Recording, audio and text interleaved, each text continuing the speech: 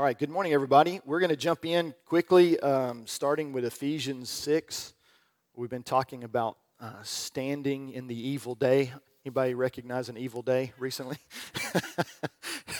Kind of hard not to see it, isn't it? It must be just me. But I'm excited because there's something about what God is doing in our midst where everybody else is kind of seeing some of the challenges, and of course, it's not like they're not there. But what we need to be seeing is opportunity. I think the Lord is doing something in our midst. In one sense, there's going to be a massive contrast to who believers are and how they're handling the scenarios and situations that are coming upon us and what that looks like in the world. I've already had people ask me, they're like, how are you so calm? Do you not know what's going on? I'm like, no, I don't have cable. What's happening?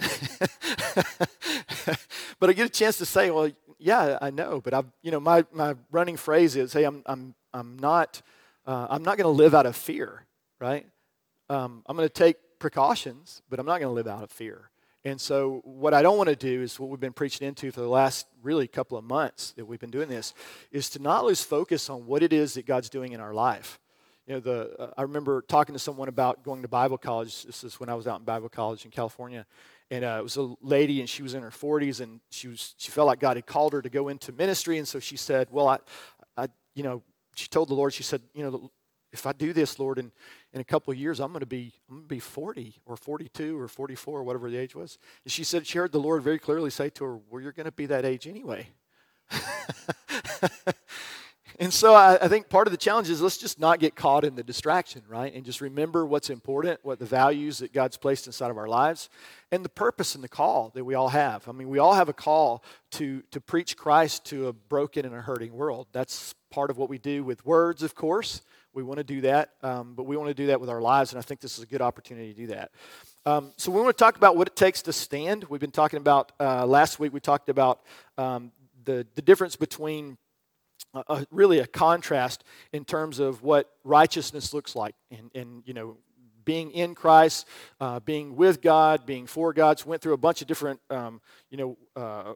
different ways of understanding how we come into this, and we read Ephesians 6:10 through 13. And so I'm just going to read that again just to kind of get us going and kind of launch off of verse 13. So verse 10 says, "Finally, brothers, be strong in the Lord and the power of His might. Put on the whole armor of God that you may be able to stand against the wiles of the devil." So there's an enemy against our soul. We know that. Verse 12 says, "We don't wrestle against flesh and blood." And we forget that because often what we're receiving is from people, right? People who are irritated. The things that are happening in the world are causing people to say and do things. And we're like, okay, well, it's not really them. Well, yes, it's them, right? But there's something behind it that we need to be aware of, and that's what Scripture speaks to. It says, principalities, powers, the rulers of darkness of this age against spiritual hosts of wickedness in the heavenly places. So there's a worldview, there's an agenda that's going on, and we need to be aware of it. Verse 13 really is where I want to focus, though, this morning. It says, "Therefore take up the whole armor of God." So it's telling you what to do, right? And it goes through this in several different passages in Ephesians 6, but this is an important one. "Take up the whole armor of God that you may be able to withstand in the evil day."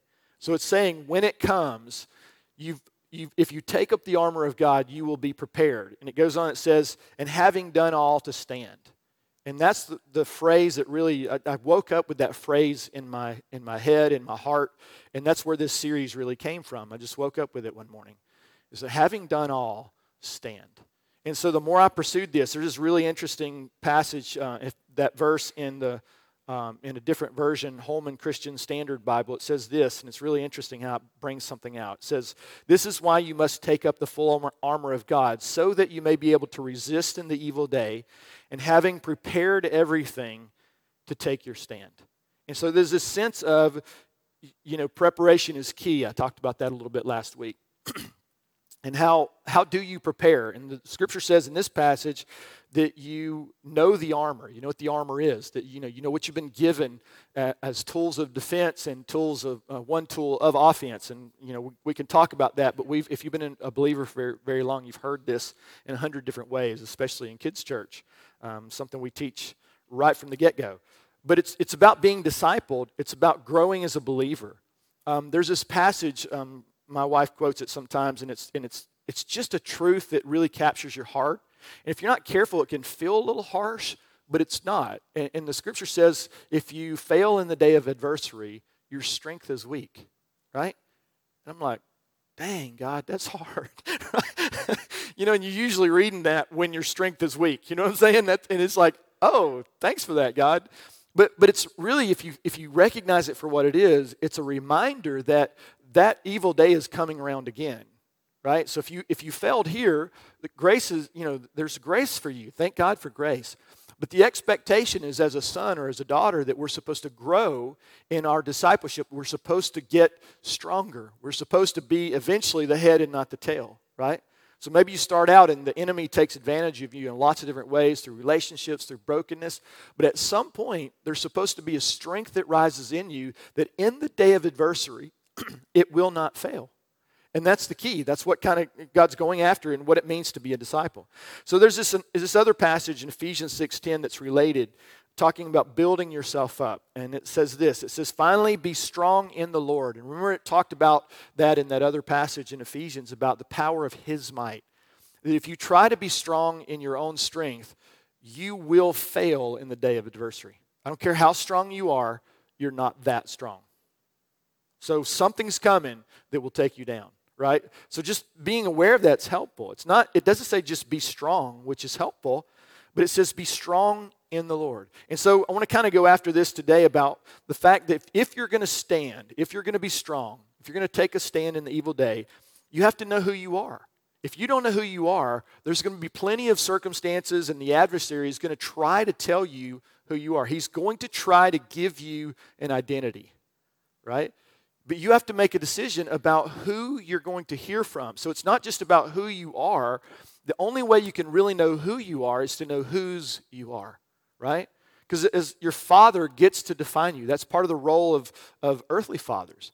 They get to define their kids, right? You start by naming them something, right? You don't name your kid Hitler. I mean, maybe that one guy back in the early part of the last century, but don't do that anymore, right? That's the definition of evil, it seems like. So you name your kid, you start by naming your kid, and then you continue, if you're a believer, if you're a godly person, you define your child the way God says to define them. You see this all the time where parents say, I want my kid to grow up and be successful, I want him to be a doctor, so they plan his life for him.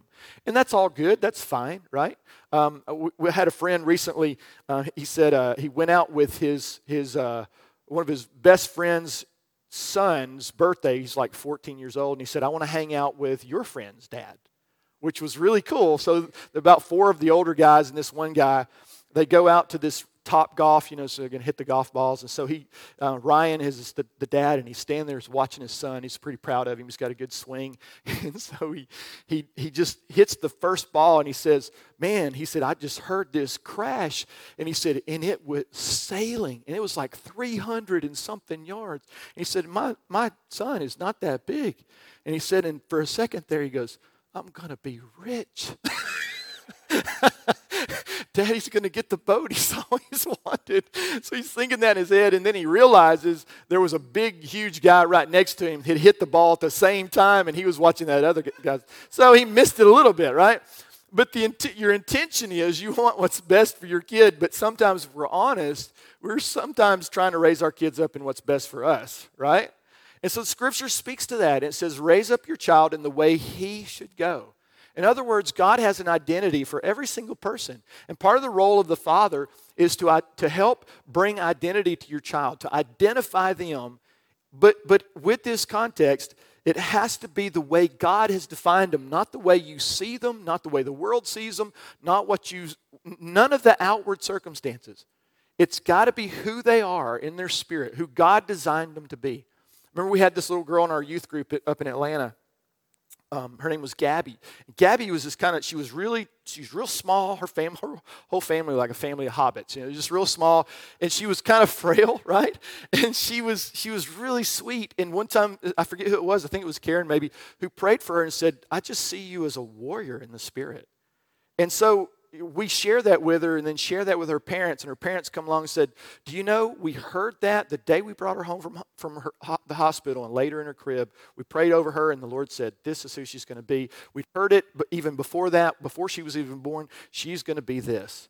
And Gabby's now out of college, I guess. Now she's all grown up. And guess what she is? She's a warrior, right? She's so powerful because that who she is on the inside, it paints a different picture than what she looks like on the outside. And so God is all about establishing identity. So he says, be strong in the Lord. It can't just be who you are, but it's got to start from whose you are. And there's this passage in Jude that's really interesting. It's talking about being led astray by different kinds of doctrine. And Jude 1:20 says it this way. It says, but you, beloved, building yourselves up on your most holy faith, praying in the Holy Spirit, and goes through some other things. But it says for you that your job is to build yourself up.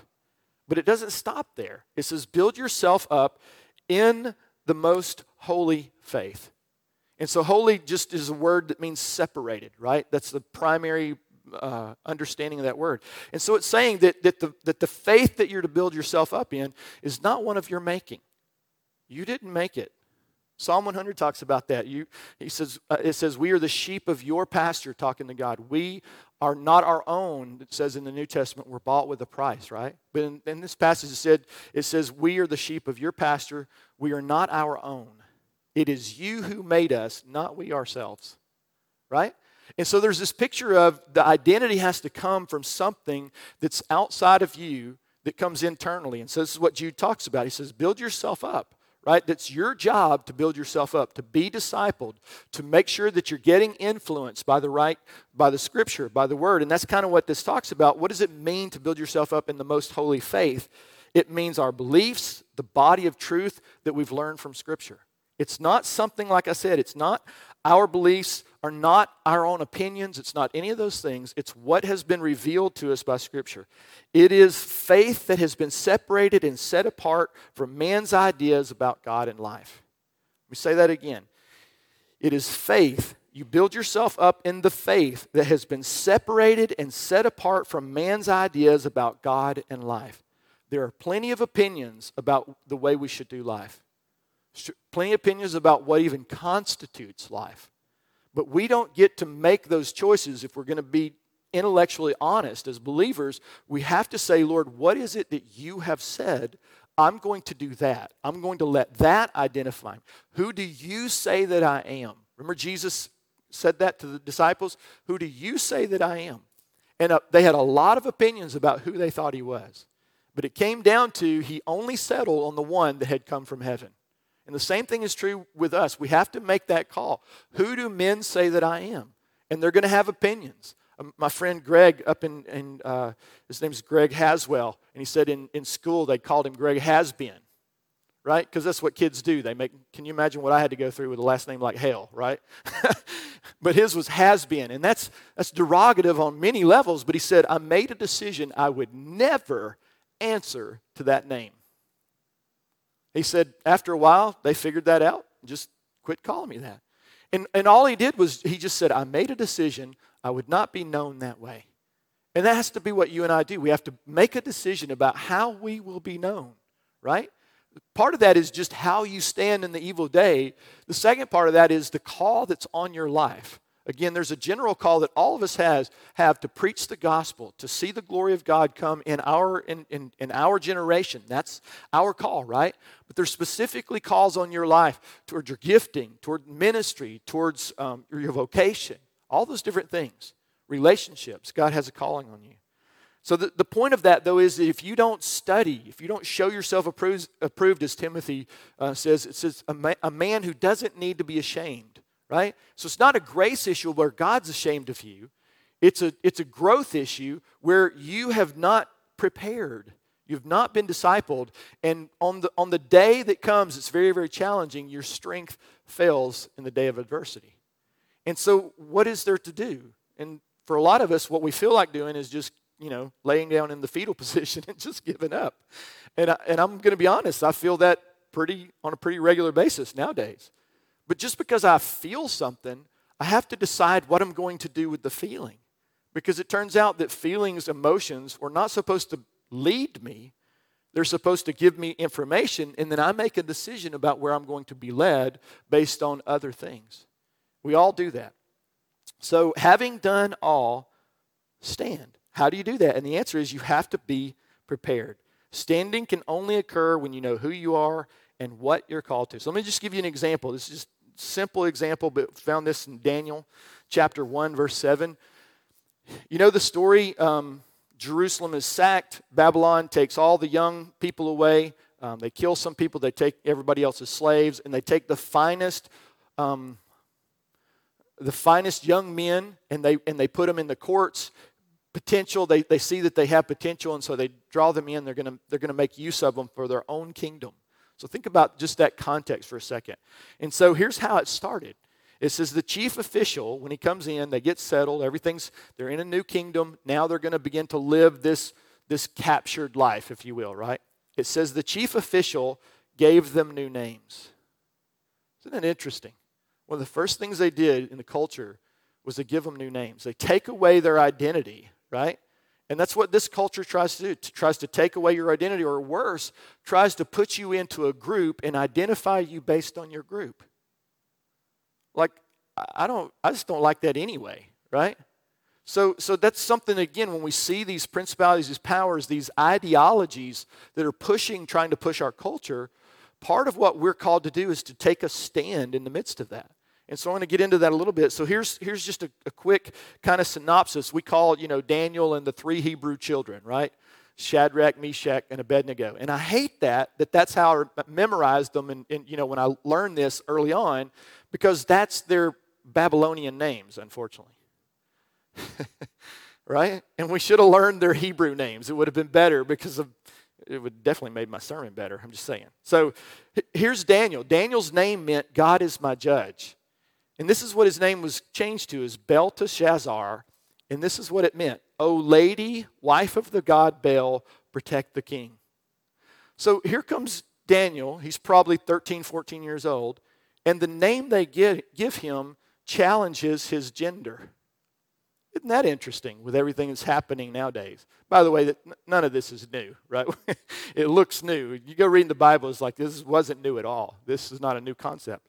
So there's this gender confusion. And why is this important? Because they were literally trying to go to the core of who he was and change him. They wanted to effeminate this young man for some reason. Who knows why? And as we know, if you see in Daniel was one of the manliest men that ever lived, right? Closed the mouth of the lions. He's like, I'm going to go in here, and if they eat me, they eat me. But they're probably not going to eat me because God's bigger than your God. Nana, nana, boo-boo. That's not in the Bible, but it should be, right? So here's the thing. His culture is going to try to define you. We talked about that. Here's the second person, Hananiah. His name was changed to Shadrach. But Hananiah meant Yahweh is gracious, and Shadrach meant I am fearful of God. So it was changing this concept that God is good. Remember, Hananiah meant Yahweh is gracious. God is good. To Shadrach, I am fearful of God.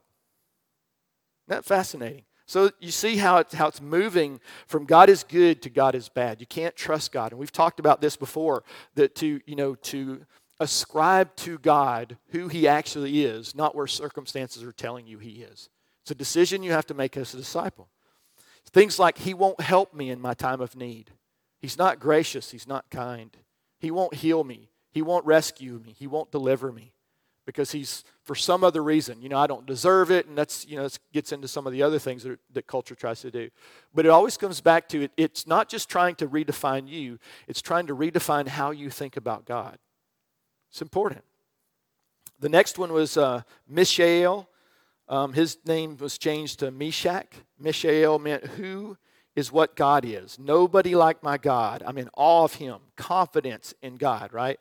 And his name was changed to Meshach, which means I am despised, contemptible, and humiliated.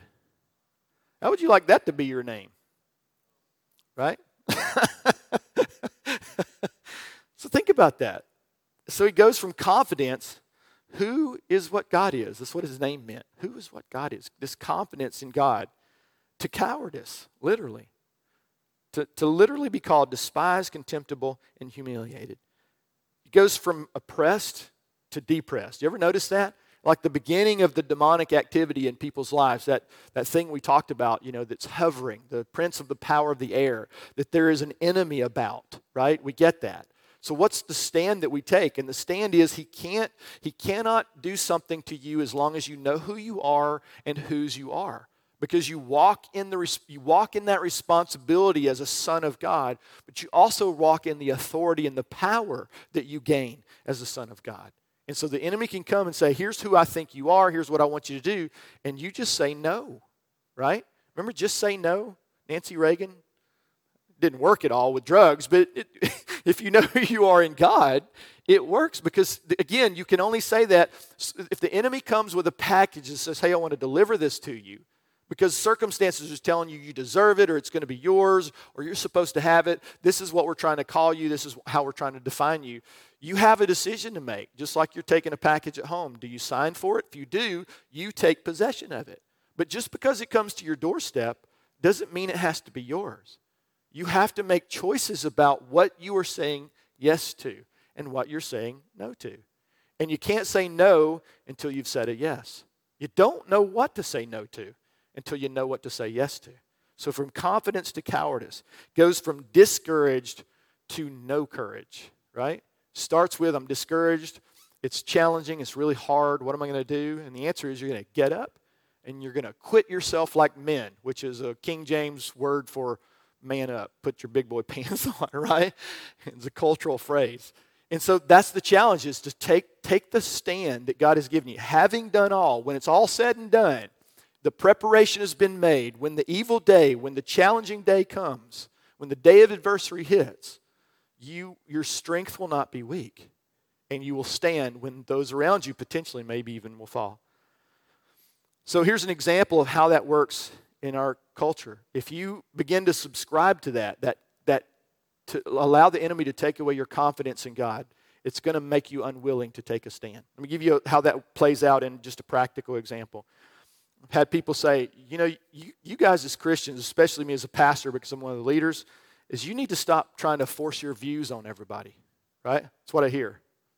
And so I say, first of all, let's stop right there and just talk about the logical fallacy that you created in the fact that you're telling me what your view is, trying to force it on me by saying I shouldn't force it on others. Like, are you seeing the contrast there? And almost no one does, right? Because that's what our world does. It's just whatever fits the narrative, we say it. And we expect people to believe it. And the old adage about, if you say a lie enough times, people will begin to believe it is actually true if you haven't settled your identity in God. Because if you don't do that, something inside you rises up and goes, I don't understand this. I don't know what it is. But I know it's not from God. So no thank you, right? But the whole thing is everybody has a worldview. Everybody has some kind of view. And so the person that is saying, don't force your views on me, is really trying to force their view on you, right? They're saying, hey, just because you disagree with what I think, you don't get to talk.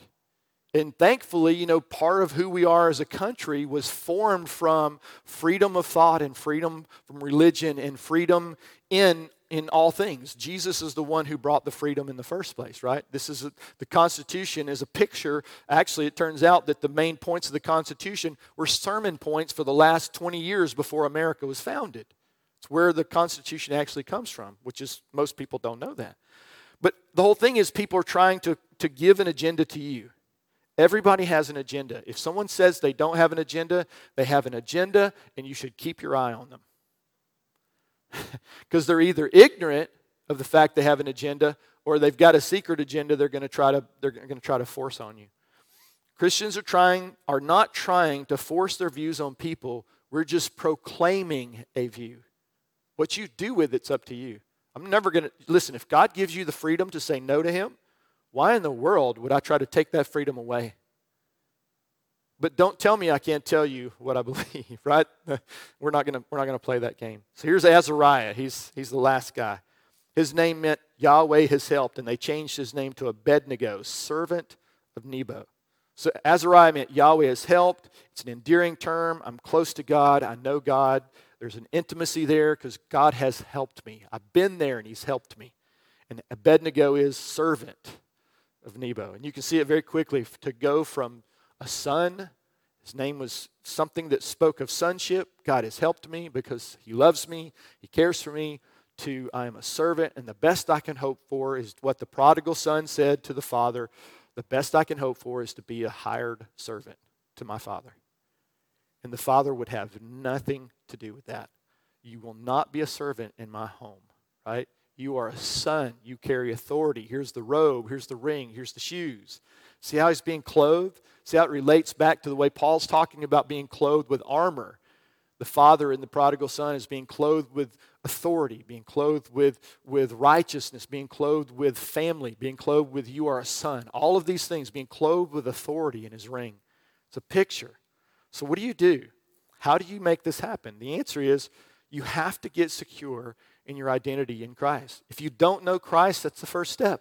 Take the step of faith and become a believer. Jesus said, follow me, right? It's not like you're just going to make some crazy decision. I'm going to take a step of faith. People always say that as if there's no evidence. And that's not true at all. I was thinking about this just yesterday. I was thinking about how many incredibly intelligent, articulate, educated, brilliant people who are Christians. And then there are lots of articulate, educated, brilliant people who are not, right? So it turns out articulate, brilliant, educated doesn't really mean that you're going to be or not be a believer, right? So you can't discount intelligence. You can't discount education. You can't discount that. Christianity is not some rube religion for dumb people.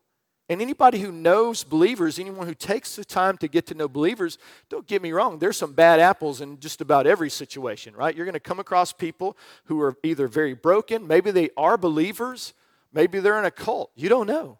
But we know the difference, and we see it in Scripture. You know the difference between the real deal and what you see out there. And here's the thing. If we become that, if we allow the identity and the security of who we are in Christ to begin to grab hold of us, it isn't just what we say, it's who we are and what we do. The very substance of our being shouts that there's a God, that He loves you, that He's come for you, that He wants to help you in your time of need. And see, that's the Bible talks about us overcoming by what? Remember? A testimony, right?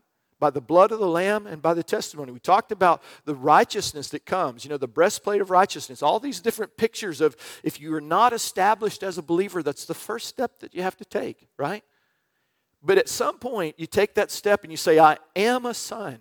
But are you a young son? Are you an immature son? Are you a broken son? Are you confused as a son? And the answer to that is to study, is to get into the Word of God, to see what God has said about Himself. Get around people who are bringing a healthy perspective of who God is. Get to know Him. Let truth do what truth does. I've said this a million times about how I came to know the Lord. I came to know the Lord because I put truth on the throne of my heart, not Jesus. Because it turns out there's a lot of wonky Jesuses out there, right? And so just because someone's proclaiming that this is Jesus, one of my favorites is Jesus meek and mild. Well, He might have been meek, Scripture speaks to that, but He was anything but mild. Anything. But that if we sing that song enough times, we start believing that Jesus is mild. And then the pictures of Him, He's always got His picture, He's always doing I don't know what this is, but He's always doing it. And usually He's got some lamb in His, and He's this picture of the effeminate man that Babylon's trying to display. Jesus is anything but effeminate. He was a carpenter, we know this, but the carpenter of that day was as much a stonemason as he was a carpenter. That means he was probably buff, okay? My point is, not that you need to be buff for that, about being a manly man, otherwise I'm in trouble, but I'm just saying, Jesus was a manly man. He had no problem with being who He was, the Son of God. He was confused about His gender. He was the Son of God. And you and I are sons and daughters of God. And when we recognize that and we don't allow the world to tell us who we are, then when crisis comes, when challenge comes, whether it's what we're experiencing in the world or whether it's a personal situation, a personal sickness or attack or fear that rises up or whatever it may be, Jesus, when He settles it in your heart, this is who you are mine. No one can take you out of my hand. When that is settled, there is nothing that can sway you. Nothing. We learned this in Bible college. The pastor who taught it called it the big hand theory. He said there's only one person in the whole world who can say no to God and get away with it, and that's you. not the devil. He said the devil can say no all he wants, and God's just going to roll over him like a tank. And we know that because we see what Scripture says. Listen, this is not some picture of good versus evil. You know, if we do our best, if we get enough prayers on Facebook, then the devil will finally be defeated. That's ridiculous. That's really poor theology. There is no yin yang, God and the devil, evil and good. There is God the Creator and everything else. So the fact that there's an enemy, and people, they talk about this all the time, but this is part of the worldview as a believer. There is an enemy that is out there that God has allowed for a season. One reason for that is for you to conquer and vanquish that enemy. The truth is Jesus has already done it, right? But then as a son, as a daughter, as he raises you up in authority, adversity is going to come. Challenge is going to come. Will you rise to the occasion? Will you rise to the identity that God has given you, that you are a son or a daughter of God? You are royalty. He is the Prince of Peace and you are his brother. If that's the case, then peace can reign when the storm is raging all about you. So let me finish with this last thing. It's 2 questions. Simple. Will my identity come from God or from the world? Which one will I choose? Which one will I allow to define me? Is it the news? Is it circumstances? Is it false doctrine? Is it 100 other things that come from the world? Or will I let God define who I am? Do I know who God says I am? And second question, will I change the world or will the world change me? Matthew 5:14. You are the light of the world, like a city on a hilltop that cannot be hidden. No one lights a lamp and then puts it under a basket. You were meant to shine. You were meant as a believer to stand. You don't have to be mean. You don't have to be mean-spirited when someone challenges you. The Bible gives us wisdom. It's part of the armor. It's part of knowing who we are. A soft answer turns away wrath. But you don't have to agree. I had this happen just the other day at the coffee house. This guy said, well, you know what? I'm just not so sure about eternal security. And I said, well, what part are you sure of? And so we had a great conversation around that. And he said, you know, I see these passages where Scripture seems to say this. And I said, you know, I went through that same thing. I said, but let me ask you a simple question that'll help you define your theology. He's like, what? I said, which sin is it that's going to take you out? How many of them? Define it for me. You can't. You know what? I tried. I did spreadsheets. I'm like, surely, you know, because I was taught this Arminian mindset. I'm taught, you know, if you, at some point, you can send the day of grace away. And what I discovered in Scripture, and I can back this up because I went and I studied, because I need to know for me, first of all. But I also need to know for that guy who was saying, you know, when I mess up, has God turned his back on me? That's really, he doesn't know that because he's young. But he's saying, you know, because right now he's strong and he's good, but at some point he's gonna screw up to the point where he's gonna say, you know what? I wonder if God still loves me even though my behavior has been this. Wouldn't it be nice, as Paul built in from day one, as Jesus poured into our lives, the settling of when Jesus saves you, he saves you to the uttermost. Right? And there's 100 scriptures we can back that up with. But why is that important? Because in the day of adversity, when challenge comes, when you have screwed up, when you've said things you shouldn't have said, when you've done things you shouldn't have done, when your behavior hasn't matched your identity, will you even let that define you? Or will you come back and go, God, you've said I'm a son. Now you can be a bad son. You can be an immature son. You can be a broken son. You can be a confused son. You can be all kinds of sons. But you can't not be a son. Once you settle that in your heart, then what happens is you can come to the Lord in your brokenness and you can say this, Lord, I need help in my time of need. And it turns out scripturally we recognize that that's available to us. We can cry out for help in our time of need. Why? Because grace is enough and God has defined us and he says when he says you are his son, when he says you are his daughter, he meant what he said and he will never back down from it. At some point, once we've established that, we rise to the occasion. We were not meant to be put under a bushel. We were meant as believers to be displayed for the glory of God, to bring many sons to glory. He finishes with this: no one lights a lamp and puts it under a basket. Instead, a lamp is placed on a stand where it gives light to everyone in the house. In the same way, let your good deeds shine out for all to see, so that everyone will praise your heavenly Father. The whole picture is, at some point, you want people to see your son and go, you remind me of your dad. Right? And at some point, that's what the world needs to see you and I. Let me say it this way. If you and I look like the world, what message are we actually going to give them? So if you're struggling, if you're broken, if you're hurting, grace is there for you to lift you out of the miry clay, Scripture says, and place your feet on a solid rock. We talked about this last week. Jesus said, the storms are going to come. The day of adversity is coming. And what happens is dependent upon how you built, what you built on. Not how you built so much as what you built on. Did you build it on the rock? Has your life been built on the rock? Have you accepted Christ? Have you recognized and allowed Him to define who you are? And if that's occurred, when the storm comes, the Bible says if your house is built on the sand, it will fall down. Another version of that in the Old Testament is if you fail in the day of adversity, your strength is weak. But if you build your house on the rock, when the storms come, when the rain falls, not if, it will beat against that house. What a beautiful picture. And the Bible says, but your house will stand. And just like this, it's designed not just to stand, but when it stands, it's offering something to everybody around who's looking at it. So let me just pray over us in this way. There's a passion that God has to raise us up, to build us up. I've said it 100 different ways, but here's one way. He takes us out of the world, right? In discipleship, He takes the world out of us. And in discipleship, He puts us back into the world, right?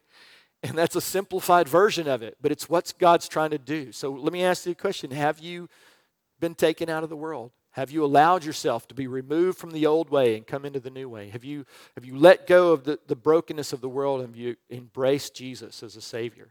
If you have, what's your growth look like? What's your discipleship look like? Are you studying to show yourself approved? Do you have patterns in your life where you're reading Scripture, where you're hearing content like we're giving out at a local church to build you up in your faith? Are you going in and building yourself up in the holy faith, the separated one, not the one you came up with, not the one your mama was raised in, but the one that's actually here and revealed to you? Are you building yourself up in that? And if you are, there's work to be done. And the work comes not from you and your own strength. It comes from the strength that God has put inside of you. What He's called you to, He's gifted you for. So if we can pray into that and say, Lord, whatever challenge that you need to point out in my life, where have I discovered that my strength is weak? And then begin to put into preparation. Do it now. If you're not reading and praying on a regular basis, get some kind of pattern. If you don't know what that is, come talk to me or another person who can help you be discipled in that. Get something. I get something in the email every single morning at 4:15. That's when it shows up. And that means it's ready for me when I wake up to read Scripture and see what it says, and it speaks to me every single day. And so I just want to challenge you, wherever your strength is weak, that's where you need to build yourself up in your most holy faith. So Heavenly Father, we just say thank you. God, thank you that everything we have need of, your word says you've given it to us in Christ Jesus. There is nothing, Lord, that you will not provide for what you've called us to. And there is nothing in this world, Lord, that's going to rise up against us that you haven't already defeated. And so, Lord, help us to build not in our own strength, but in the strength that comes from you, the strength that comes from knowing who you have made me to be, whose I am, Lord, that I am a much loved son of the Most High King. And I've been given authority to speak into my own life, in the life of my family, in the life of my community, Lord. You've called me to take a stand because you never put a light under a bushel, Lord. You put it on a hill to be seen. Let this truth of the gospel of Jesus Christ, this gospel of grace, let it go out from our lives, even in the circumstances and the brokenness around us, especially with everything that's happening. Lord, let it be a light that shines, that people are drawn to you and not the brokenness in the world. And for that we say thank you. In Jesus' name, amen. If you need prayer online, you can go to our website.